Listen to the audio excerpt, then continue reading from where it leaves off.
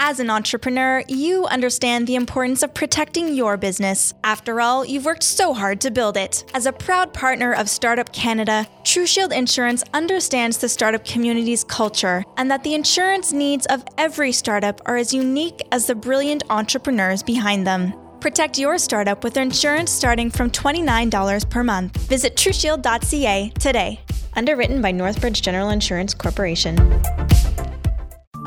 Welcome to Startup Newsweek, your source for news affecting entrepreneurs in Canada. My name is Catherine Forrest, and today is August 9th, 2016. In the news this week, the Canadian Entrepreneurship Institute, a Startup Canada program building entrepreneurial skills and ecosystem knowledge within government, announced it will host a series of expert lectures this fall and winter. This series will start August 18th with the chair of the Women's Enterprise Organizations of Canada delivering a seminar on scaling women entrepreneurship. Those interested in the intersection between policy, entrepreneurialism, and innovation are invited to register at www.startupgov.ca. A result of growing too fast too soon, Toronto's Influitive is reducing their staff by 19. As a lesson for scaling companies, Influitive's Vice President Jim Williams told BetaKit that for fast-growing startups, business plans need to be adjusted to ensure efficient growth for the long term. Canadian unicorn Hootsuite announced last week they are now cash flow positive after laying off 100 employees last year. Similar to Influitive, Hootsuite is managing growth with a focus on operations and profitability. As countries around the world cheer on athletes at the Summer Olympics in Rio, Startup Canada and UPS Canada are also urging Canadians to champion entrepreneurs and innovators as serious world-class contenders in the global marketplace. In an op-ed in the Financial Post last week, the organization said celebrating the stories of young Canadian companies will help more of them achieve a podium finish on the world stage. One of the most important parts of naming your new business is finding an available website name that works. Today's episode is brought to you by .ca. Join thousands of Canadian entrepreneurs who have chosen a .ca domain name for their business. Choose your .ca domain name at cira.ca/startup today.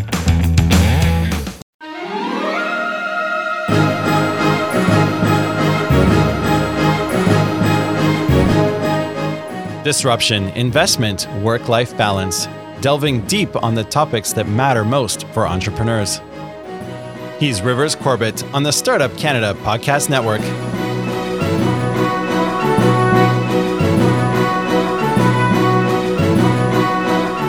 Hello, everyone, and welcome back to Season 2 of the Startup Canada Podcast Show.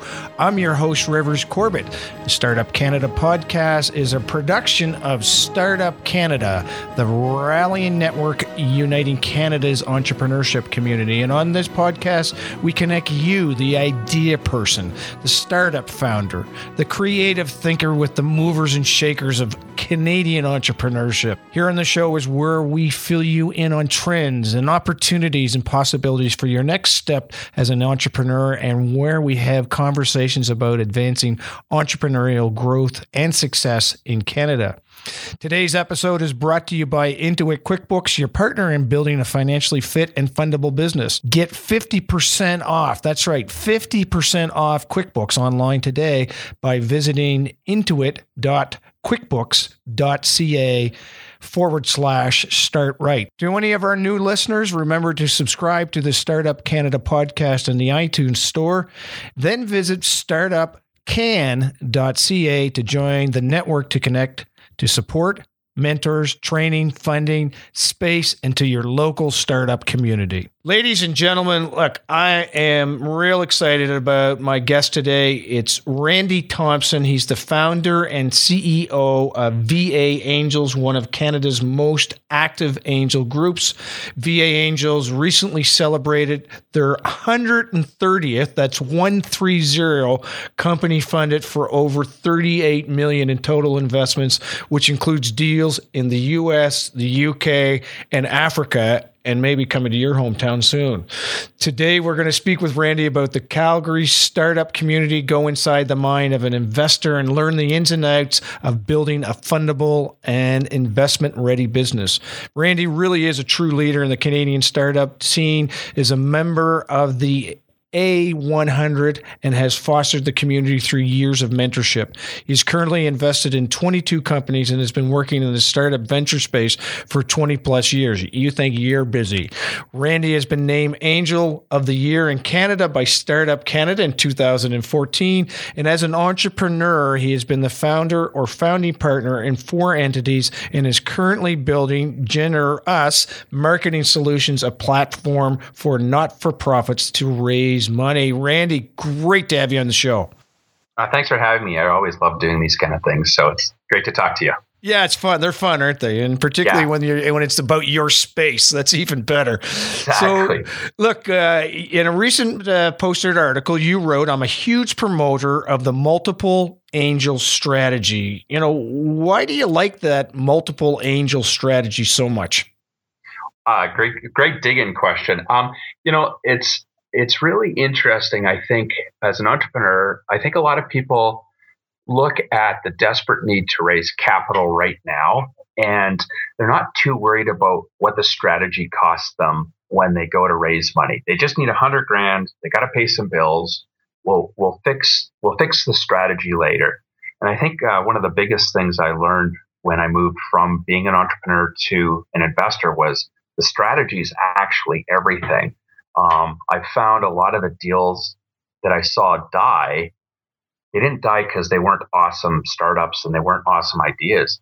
They had horrible cap tables. They raised too much money too early. They didn't use VCs properly, et cetera, et cetera.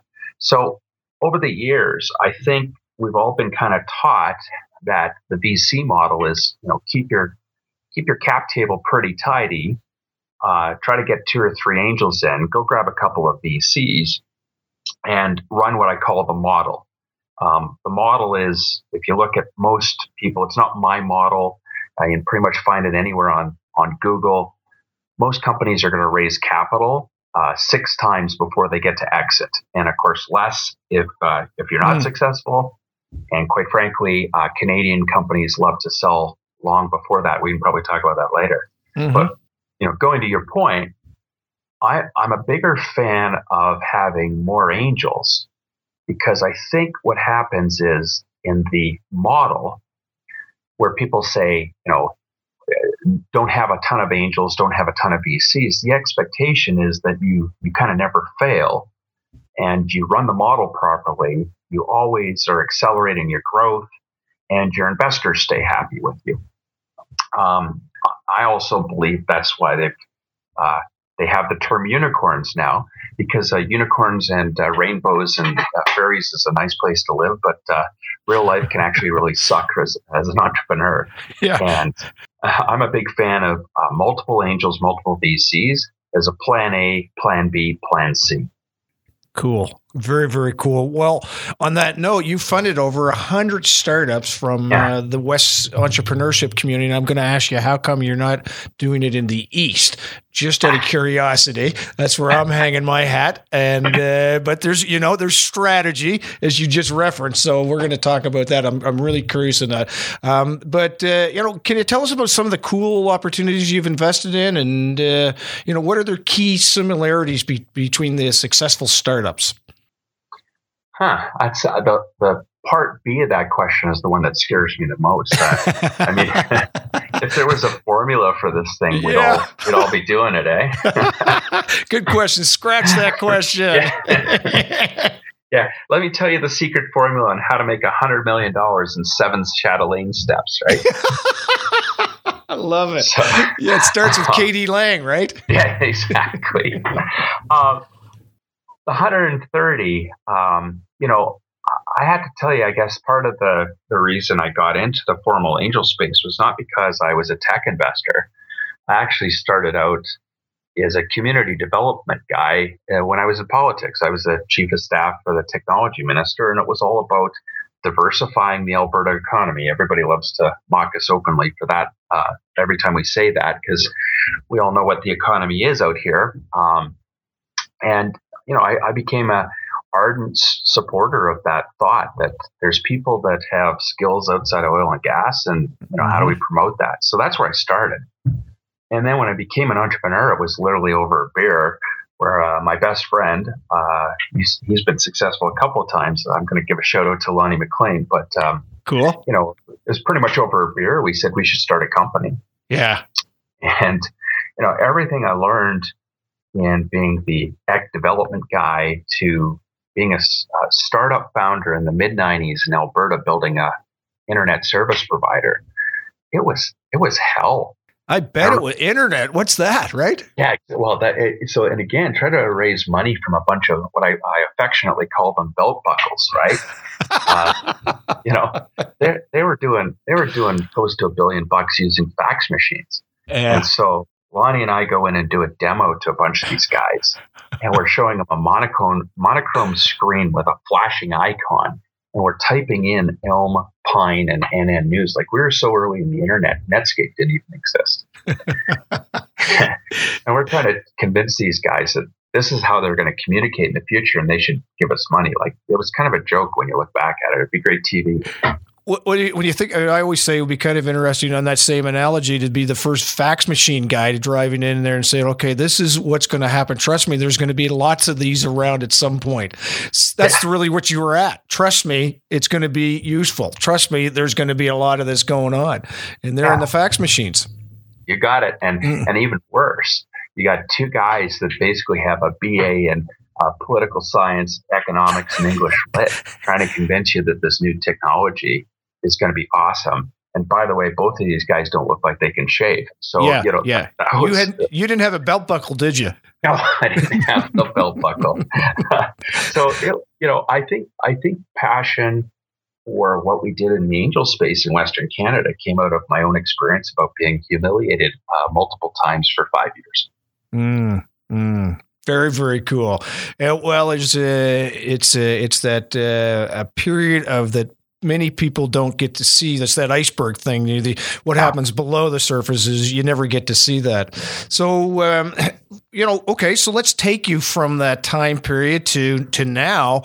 And, you know, actually, I kind of like to focus in on now, given the drastic changes that are happening in Alberta. Are you seeing any trends starting to emerge because of the economic situation that it's just incredibly bad news, but it's reality. And so are there trends coming out of this that are good news stories that you're seeing? Well, I'm probably the wrong guy the National Post or the Globe and Mail want to interview, because I'm actually going to tell them everything's okay out here. And of course, anybody from Alberta is probably wincing as they hear that. But again, our group of angels, I mean, one of the things we have a rule about was we don't do oil and gas and real estate, because there's a great line in an old movie, so I'm showing my age, where Paul Newman says to Tom Cruise in Power of Money, if you walk into a room and you don't know who the mark is, it's probably you. Yeah. And that would be our group. I mean, if we're all tech guys or logistics or food, and somebody comes in to pitch an oil deal, and all the oil guys have passed on doing that deal, it's just a bad place for us to be. Mm-hmm. So, you know, for the last 15 years, we've been pretty much doing every deal in Western Canada that is not oil and gas and real estate. And so, you know, we're just coming to the end of 2015, Rivers, and we did 31 deals last year. That's the most we've ever done. That's incredible. So it's hard to tell a guy like that, you know, things aren't okay here. Yeah, that's interesting. I was talking to a gentleman the other day about funding for, you know, the startup, that beginning stage part of business, and he says, "I'm going to drop a bomb here." He says, "There's tons of freaking money out there," and he says, "Stop whining about it, just go get it." And that's exactly what you're saying. There's tons of opportunity out there. You know, and actually, that was my biggest learning about moving from an entrepreneur to an investor. Money is the easiest part of business. Mm-hmm. If you're looking for a soundbite today, that's the one. Money is the easiest part of business. Yeah. And that was a shocker to me. When we see a deal that is so hot and so good, people are throwing money at it. And when you're pitching a deal and nobody's dying to write you a check, the street is kind of telling you what they think. Mm-hmm. And I just got back from a week in Nepal, and we're doing some ecosystem building in some of the other countries in the world. And they had a great saying. They said, Nepal is broke. Nepalis are not broke. Mm. And the fact that, you've got a private economy with angel investors and VCs and people who've got daddy's capital from 2 generations ago, whatever it is very different than a public sector economy where the government can't run its way out of a paper bag. I'm not saying that's what's going on in Alberta. It was interesting to go into what we would call an emerging economy and them to tell me the same thing. Money is the easiest part of what's going on around here. But just don't show us a crappy deal. Yeah. If we weren't on radio, I'd use a different word. No, you can say shitty too if you want to say awesome. that. That word works too.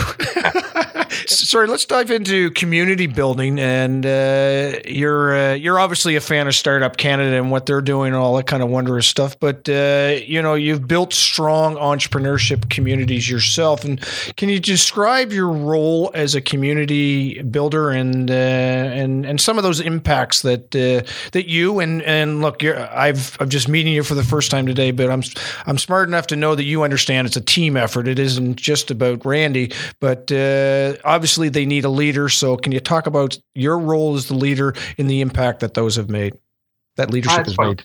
I just wrote an article on this for International, and I was looking back at what we've done over the last 15 years. And I realized at that point, man, you're such a small cog in that wheel. And, there's lots of books out there now. And, Brad Feld, of course, everyone talks about him. And each community where, Startup Canada has gone in, we know who the person is starting the Startup Edmonton, Startup Calgary, or Startup Okanagan. Like those people are hugely important to it.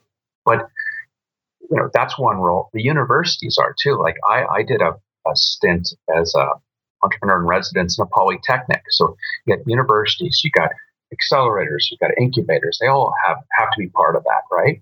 I just felt at the time that the entrepreneur thing was the easy part where I lived. This is 2002, 2004. And it was the investor piece that needed to be brought into that.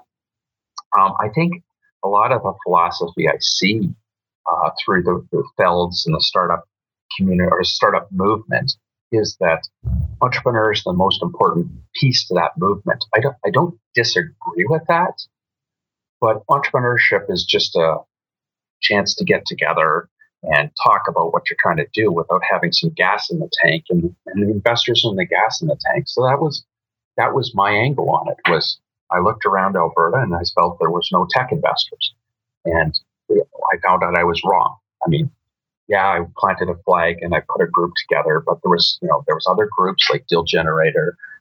The A100 is, considered a group of investors. And I think a healthy ecosystem probably has 4 or 5 VA angels in it. So that if you come in and you suck at my group on a Tuesday morning, for whatever reason, something bad happened to you personally the night before, you're off. It's not like Dragon's Den. It shouldn't be anyway, where you get one shot at pitching for money, and if you screw it up, you're done. That's not healthy. And so that's really been my focus is that one cog in the wheel that surrounds capital and capital development and giving entrepreneurs the best chance to raise capital. That last sentence is my passion, is giving entrepreneurs the best chance to raise capital. That's the focus.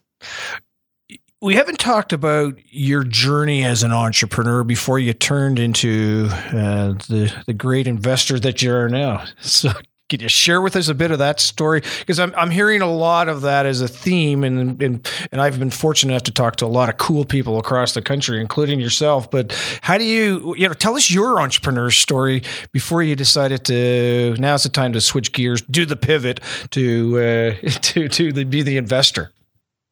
Yeah, I'd love to tell you I was brilliant at it and I was amazing. But I hit a double with my internet company. I hit a single with another deal, and I've had 2 epic failures. Right? I think I have to be blunt. Building VA back up to the number of employees, the number of deals we've done is actually count that as a startup. But I've been much more successful on this side of the fence than I was on the other, and I think. Starting to be generous over right now and working through that iteration over the last couple of years has actually been my way of saying, okay, have I learned enough as an investor to go back and actually be a better entrepreneur? And I think the answer is, as you said at the beginning, what's the formula? I found out, oh shit, there's no formula. Everything's a custom build. Everything gets stirred up by personalities, by the wrong investors, lousy customers, great customers, lucky timing. These are things you just can't create a formula around. And so as much as I have a passion for being an entrepreneur, my ADD sometimes kicks in and I'm trying to do 14 things at the same time. Yeah. Squirrel. I'm that guy. I'm so that guy. Everybody listening to this interview is going, yeah, you know this guy? That's that guy. Some of the great entrepreneurs I've met, their focus is so incredible.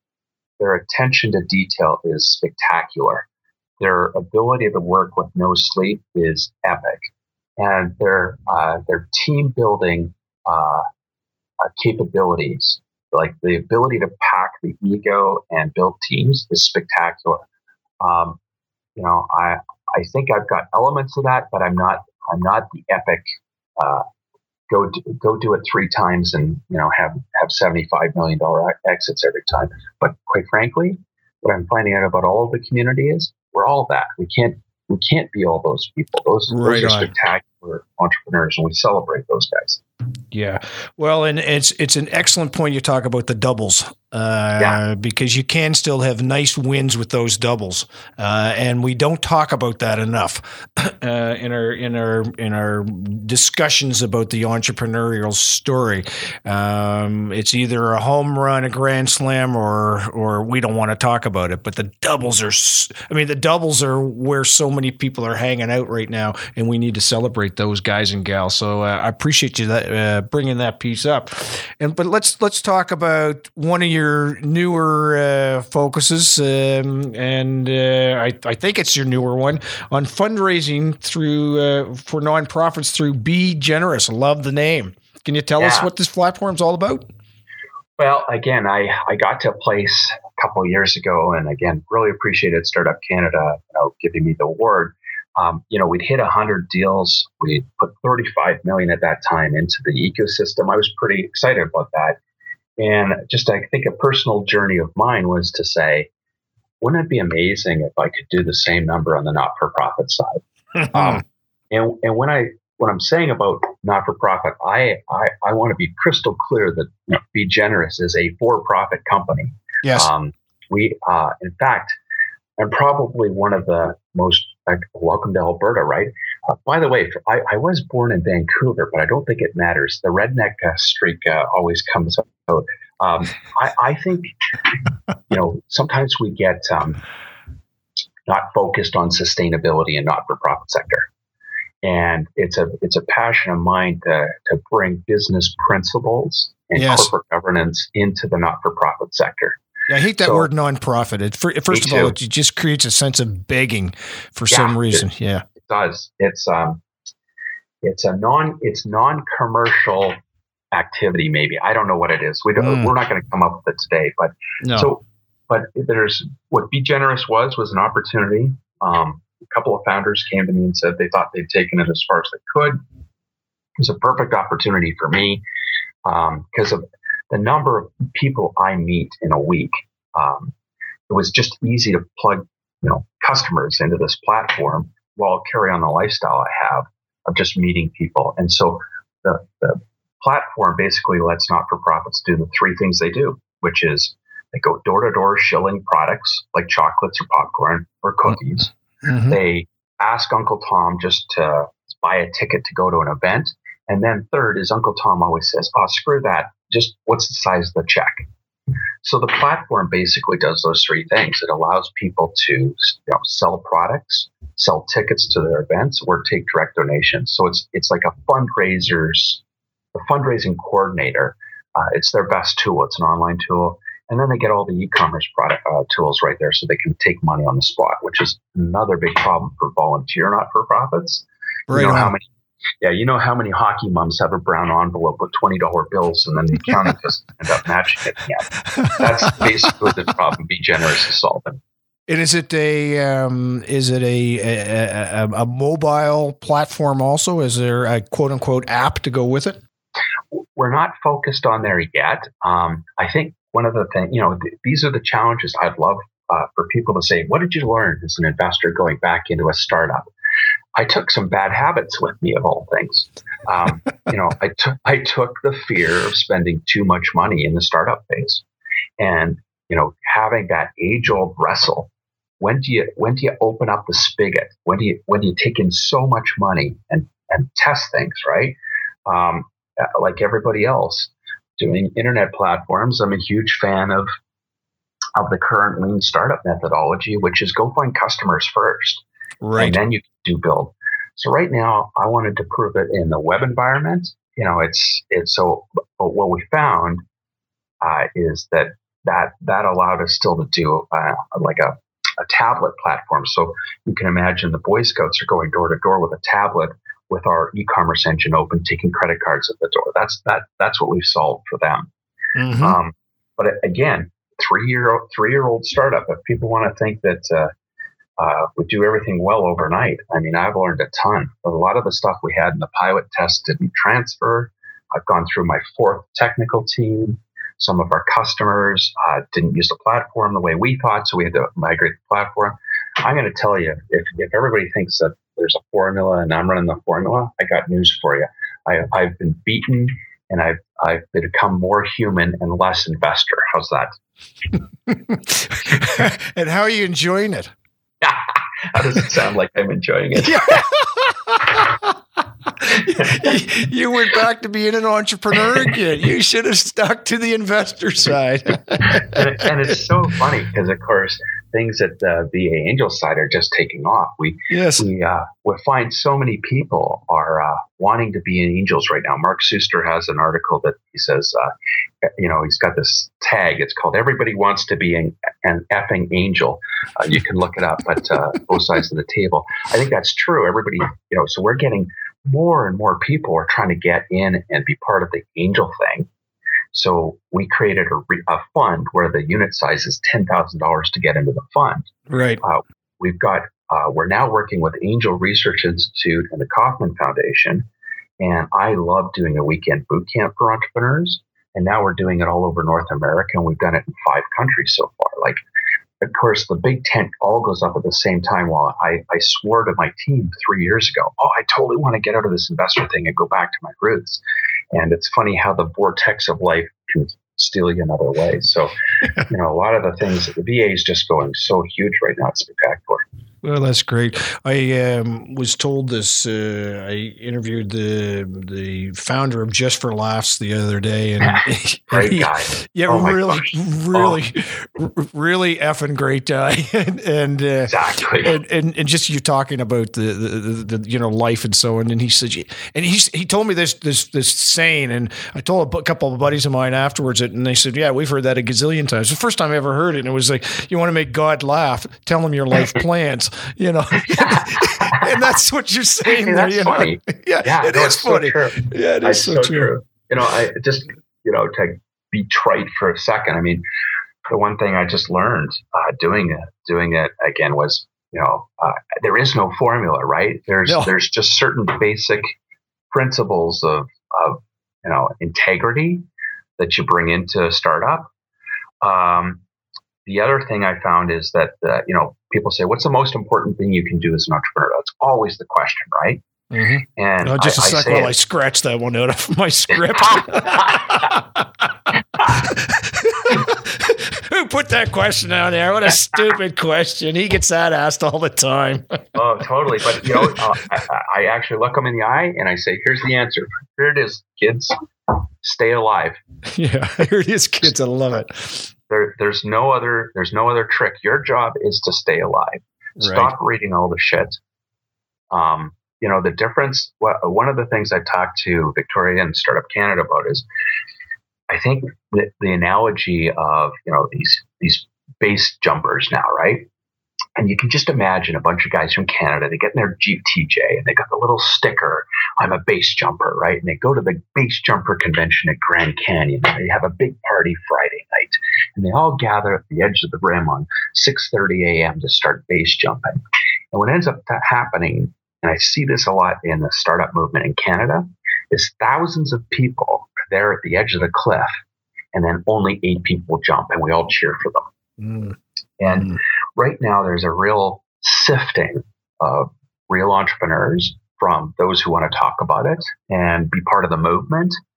I have to be candid. I just want to hang out with the base jumpers because it is so scary. It is put your life on the line.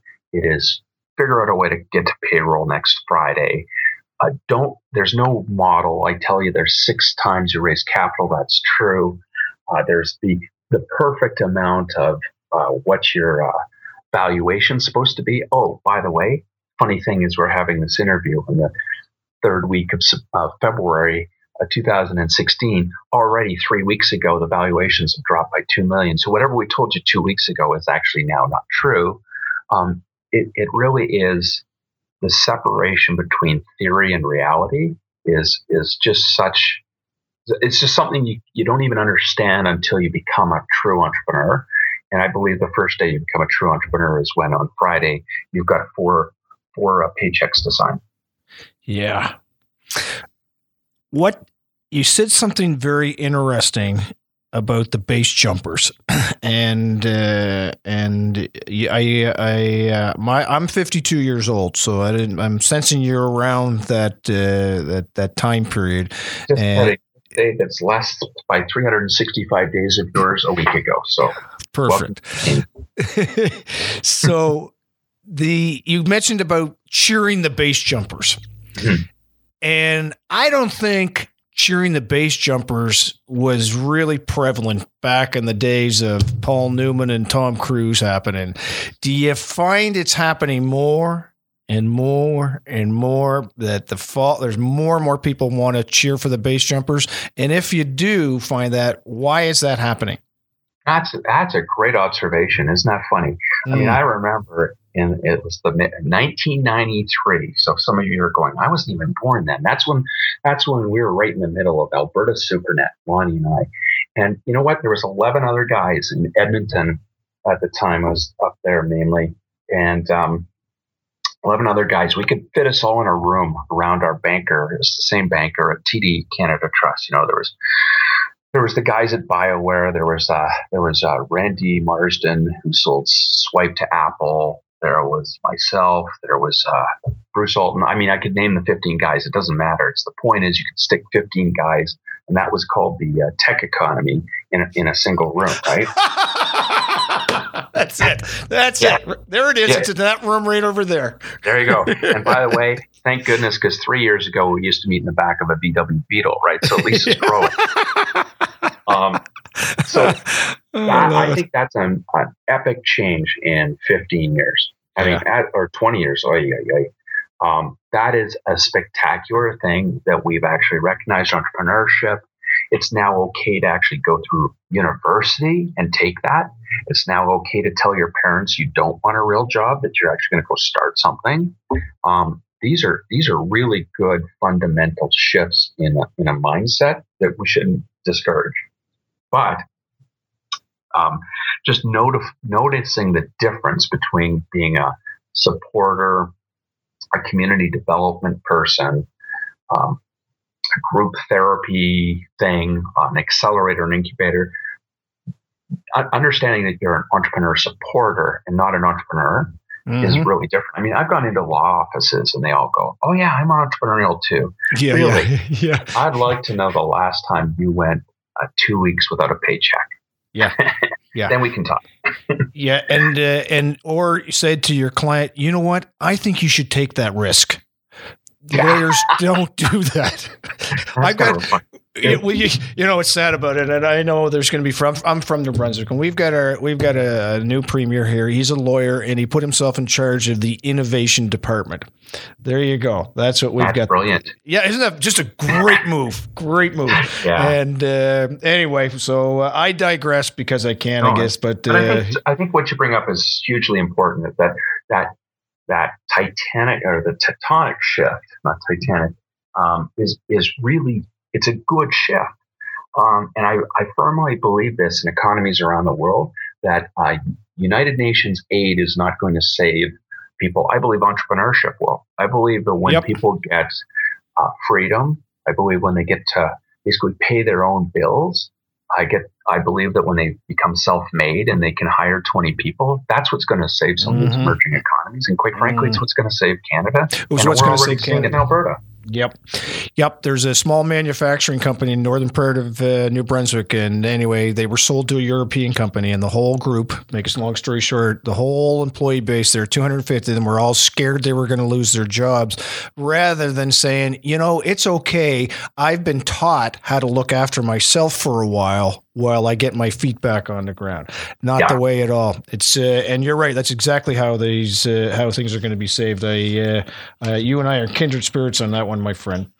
Let me ask you this question about high growth opportunities. And I know you just went through it. There's no model and all that kind of stuff. But there comes a point when Randy and his team say, I'm going to put some money down on that opportunity because I think that's got high growth to it. Is there words of wisdom that you can impart upon this group? This is a national podcast right across the country. And I know you don't come to the East Coast to invest in, but we're going to try to change that, by the way. Hey, we've got 4 deals. We're in 4 deals in Halifax. Nice. Yeah. I used to joke we're the second largest angel group in Nova Scotia for a while there. So yeah, and you are actually. You're probably bigger than First Angels. They only do. They do a deal a year, so we're still way behind. Yeah, exactly. Anyway, no Ross and Brian, pretty good. You got me off topic here. I can't remember what I was going to ask you now. Oh yeah. The high growth opportunities. What's the thing that ultimately, not one the thing, but what are some elements you say, man, that's a high growth up potential. I like that. I want to check more about that. Well, I'm going to try not to say the name of the company, but last year, and everybody in my group always comments because it's the one that got away, and I keep bringing it up. A company came in from the middle of the country. So middle of the country is broad, so you still don't know where it's from. People in Toronto know. See, in Toronto, they think they are the middle of the country. That's right. That's my point. We love you, Toronto. We love you, Toronto. That was an Alberta shot. There you go. Yeah. One in. So they came in. They had raised no money, like no outside money. They'd totally done it on founder's cash and just bootstrap. Mm-hmm. They had gotten to a place of multi-millions of dollars going through their engine. And even though that the amount of money that was going through the engine, the rounding error is what was staying in the company, the revenue growth month over month was spectacular. Now, even that company, not everybody in our group was dying to get in. They were trying to raise $150,000 at the time, and we had signups for probably 3 times that amount. But my point is, we probably pitched to 75 investors, and there was only 11 that actually followed up. Because all the things about, well, these guys don't know what they're doing. They're too young. They've never scaled. There's nobody with any business experience. They don't have a board of directors. They don't even have a minute book. There was no business infrastructure there. So some of the angels said they're not going in. The other angels went, oh my gosh, the revenue is just stupid. I was one of them. I love customers. That's like, if you're ever trying to hit my soft underbelly as an investor, show me a really awesome customer and I lose my mind. So, I was chasing these guys. My point is high growth means something different to each investor. And quite frankly, it means something different to each venture capitalist too. Mm-hmm. A lot of VCs would throw money at that deal because the customers were awesome. A lot of VCs would not have thrown money at the deal because the 2 young guys had no clue what they were doing. Mm-hmm. And it's not a one size fit all. Like I do an exercise now where I say, imagine you have $10 million and imagine I pitch a deal to you. Tell me the 6 things you want me to tell you that gets you all, hot and bothered about doing my deal. That 6 things is usually different for each individual. Love it. Love it. Love it. Love it. And it's as much as you didn't answer the question, you did answer the question. And I think it's a fair point. Understand your customer who you're pitching to and try to connect with what their hot buttons are for sure. Well, Randy, look, we could go on and on and on, and I really appreciate your time, but we want to give you the last word, my friend. Are there any last words of thoughts as we close off this great conversation? Yeah, actually, there's probably one. My worst failing as an entrepreneur was the day that my internet company was growing 35% a month, and we've been doing it for 14 months. We had no bank financing. I had 17 employees. None of them were over the age of 25, except myself and my partner. And I was sitting in the room with, at that time, the president of ITAC Canada of Toronto. He'd come out to see me. And he said, "Boy, is there anything you need?" And I said, "I would love if the chairman of Rogers would teach me how to actually do billing and run a phone company. Because really, I didn't know this, but that's what I'm doing. And I seem to have trouble collecting money." And he was already reached over. And you and I remember these old rotary phones, but he was punching in 1416. And I totally knew what he was doing. I totally forgot that he knew at that time the chairman of Rogers. I reached over and I hit the little, you guys don't know these things. There's a little plunger that can stop a phone call. I know it. Technology. I know. Half the people listening are going, "What are they talking about?" Yeah. And I said, "What are you doing?" And he said, "Look, you have no idea where this person is at. And he may be super engaged in mentoring young people. He may be looking for new opportunities on large corporate. He may want to move to Western Canada. And he might say no because he's two young bozos under the age of 30 living in Edmonton he's not interested in. But why don't we make the call?" I guess for everybody on there, I think that a mentor would have changed my double at Alberta Supernet. We sold it for under 10. I'm not going to give you that number. But I sold my internet company in 1996. What a stupid idiot. And I sold it not because we wanted to, but we needed $1 million of funding. And we got a great offer to exit. And we didn't actually believe in our own Kool-Aid that we could raise the $1 million. I had raised that $1 million and sold in 1999. I believe my exit would have been 10 times that. Wow. I firmly believe it wasn't capital that stopped me from that exit. I firmly believe that two mentors, two guys with gray hairs and business experience and a board of directors probably could have saved my life. So you need a mentor before you need money. And I encourage everyone to go find two good ones. And you know what? They want to help. They do. Like I'm looking now, if that same group of guys had called me, and because now the ages are reserved first, I totally would have taken that call. I totally would have added them to the other 38 people I'm already mentoring who mentioned the ATT.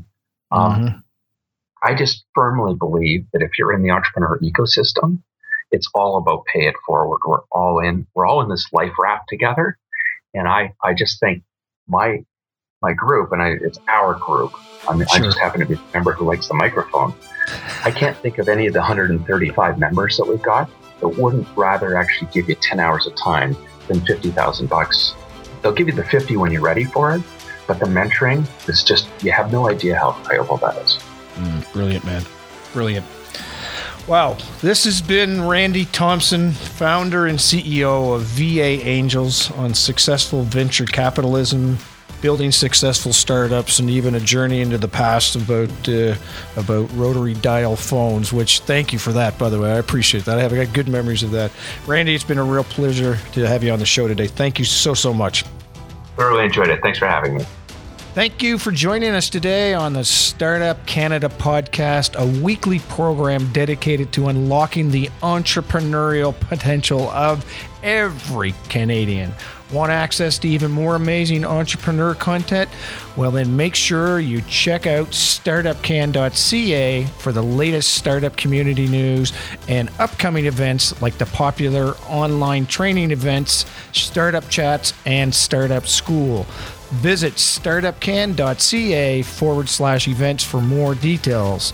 And my name is Rivers Corbett. I'm your host. As always, I invite you to follow me on Twitter at Rivers Corbett, I do the same thing with conveying all kinds of cool ideas and conversations with entrepreneurs around the planet to help you guys have super success. And also, I'm pleased to introduce my newest business venture, Coaching by Rockstars. That's www.coachingbyrockstars.com, where I am building an amazing team of business coaches to help entrepreneurs around the planet. If you've got an interest in that, come and check us out. Until next week, I'm Rivers Corbett, leaving you now with a sneak peek of next week's episode. But from a diversity perspective, that seems to be, working here. And you just said the stats with Australia and so on.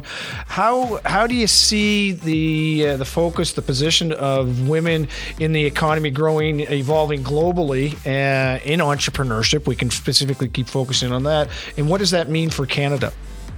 Yeah, so we talk about diversification of our economy and the need to become more productive. Those are themes that have been throughout the entire working career that I've had. And a key or critical piece of that is diversity of participation. So you mentioned Indigenous entrepreneurship, new Canadian entrepreneurship, women entrepreneurship. These are all really important factors to be able to feed into creating companies that have a different viewpoint. So we see this a lot in the number of, we see about 2,000 to 3,000 women a year through one of our programs. And during the course of that, we see trends like having more of a focus on something with a social output, or we see that many women-owned businesses have high participation of women in their leadership teams. They often have higher participation of employment from other underrepresented groups in the general mainstream. So it's really interesting that social purpose becomes a very, very important outcome of businesses that are run by diverse populations. And I think that is a key to diversifying the economy, because you need those diverse voices around the table that view a problem differently and come up with different ways of solving it.